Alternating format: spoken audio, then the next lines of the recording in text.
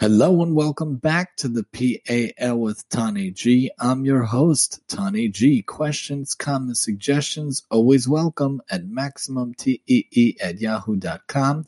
Pirkei Avos Treasury, Season 2 of the PAL, Chapter 3, Paragraph 11, Perek Gimel Mishnah Yud Aleph, Rabbi Chanina ben Dosa Omer.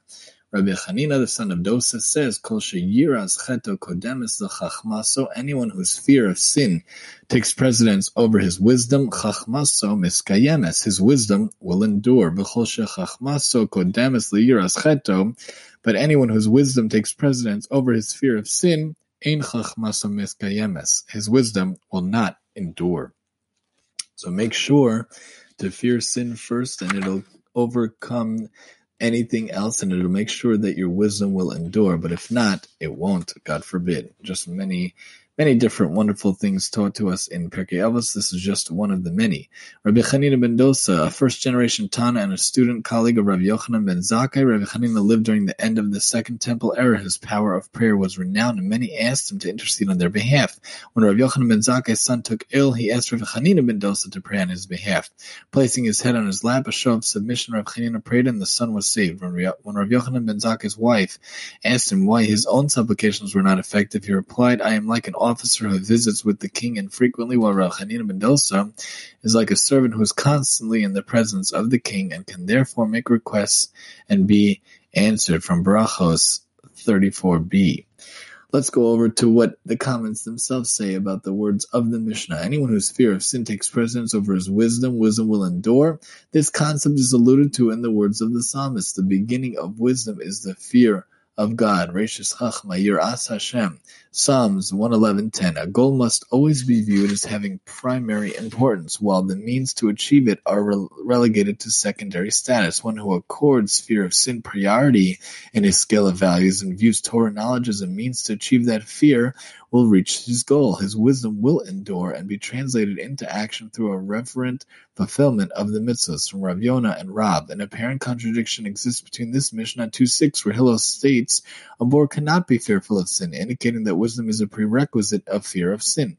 Based on the interpretation of Rav Yonah, Tosfos Yom Tov and Magen Avos resolve the incongruency as follows. One who is a boar with no potential to achieve wisdom will indeed never become fearful of sin. However, one who has the potential to become wise in Torah must predicate his intellectual pursuit on a deep emotional commitment to a higher goal, achieving the fear of offending God through sin. Alternatively, Rav Yonah suggests that fear of sin must precede one's wisdom and serve as his moral and spiritual compass. His newly acquired wisdom will thus deepen his will to follow the good path to which he is accustomed. Rashi renders Chachmaso as his actions. One who is conscious of a fear of sin and precedes any action by assessing its legitimacy is sure to act properly, thus giving his activities value and permanence. It is a philosophical truth, that a person enjoys the pursuit of knowledge only when it validates his lifestyle.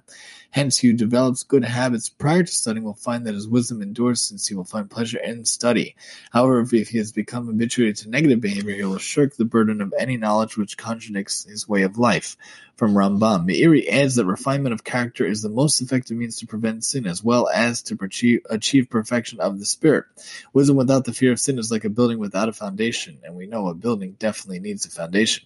Avos Rabbeinu Nassan 22 draws the following analogy. One who is both wise and fearful of sin is compared to a craftsman who has not only the skill, but the tools to create a work of art. The wise person who lacks fear of sin is a craftsman without tools. One who is fearful of sin, but lacks wisdom, possesses the tools, but lacks the skills to use them. Tiferes Yisrael takes the word of chachmaso as worldly knowledge. One who approaches secular knowledge with a heightened sense of fear of sin will be able to avoid the subtle pitfalls and issues of faith that sometimes complicate secular disciplines.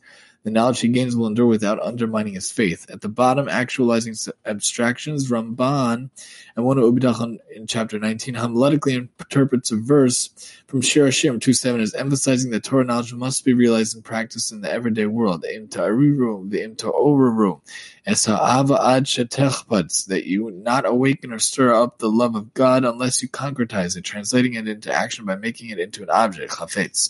Anyone whose wisdom takes precedence over fear of sin, wisdom will will not endure. Knowledge may never serve as an end unto itself if it is not accompanied by a level of piety that will make the person appreciate what his wisdom teaches him. But without fear of sin, a person will come to despise the wisdom that tells him not to do what he wishes or commands him to do what he does not enjoy. From Rav Rambam, Rav Yonah, only will one succeed in Torah study if he views it as an applied science, which is meant to be carried into practice, not as a theoretical discipline. From Rav Yonah, we talk many times how we learn in order to practice, learn in order to do, not just learn in theory.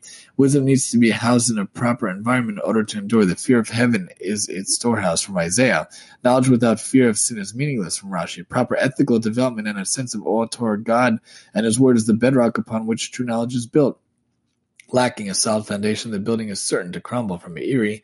And lastly, the opposite path has serious consequences. If one makes knowledge and human understanding a prerequisite to his fear of sin and is unwilling to refrain from a course of action unless he understands it to be negative, he will never possess enough knowledge to do the right thing. He must develop a fear of sin before acquiring knowledge, and he must follow the path of Torah even if parts of it are temporarily unfathomable to his limited understanding of right and wrong. From Sefer HaMusar.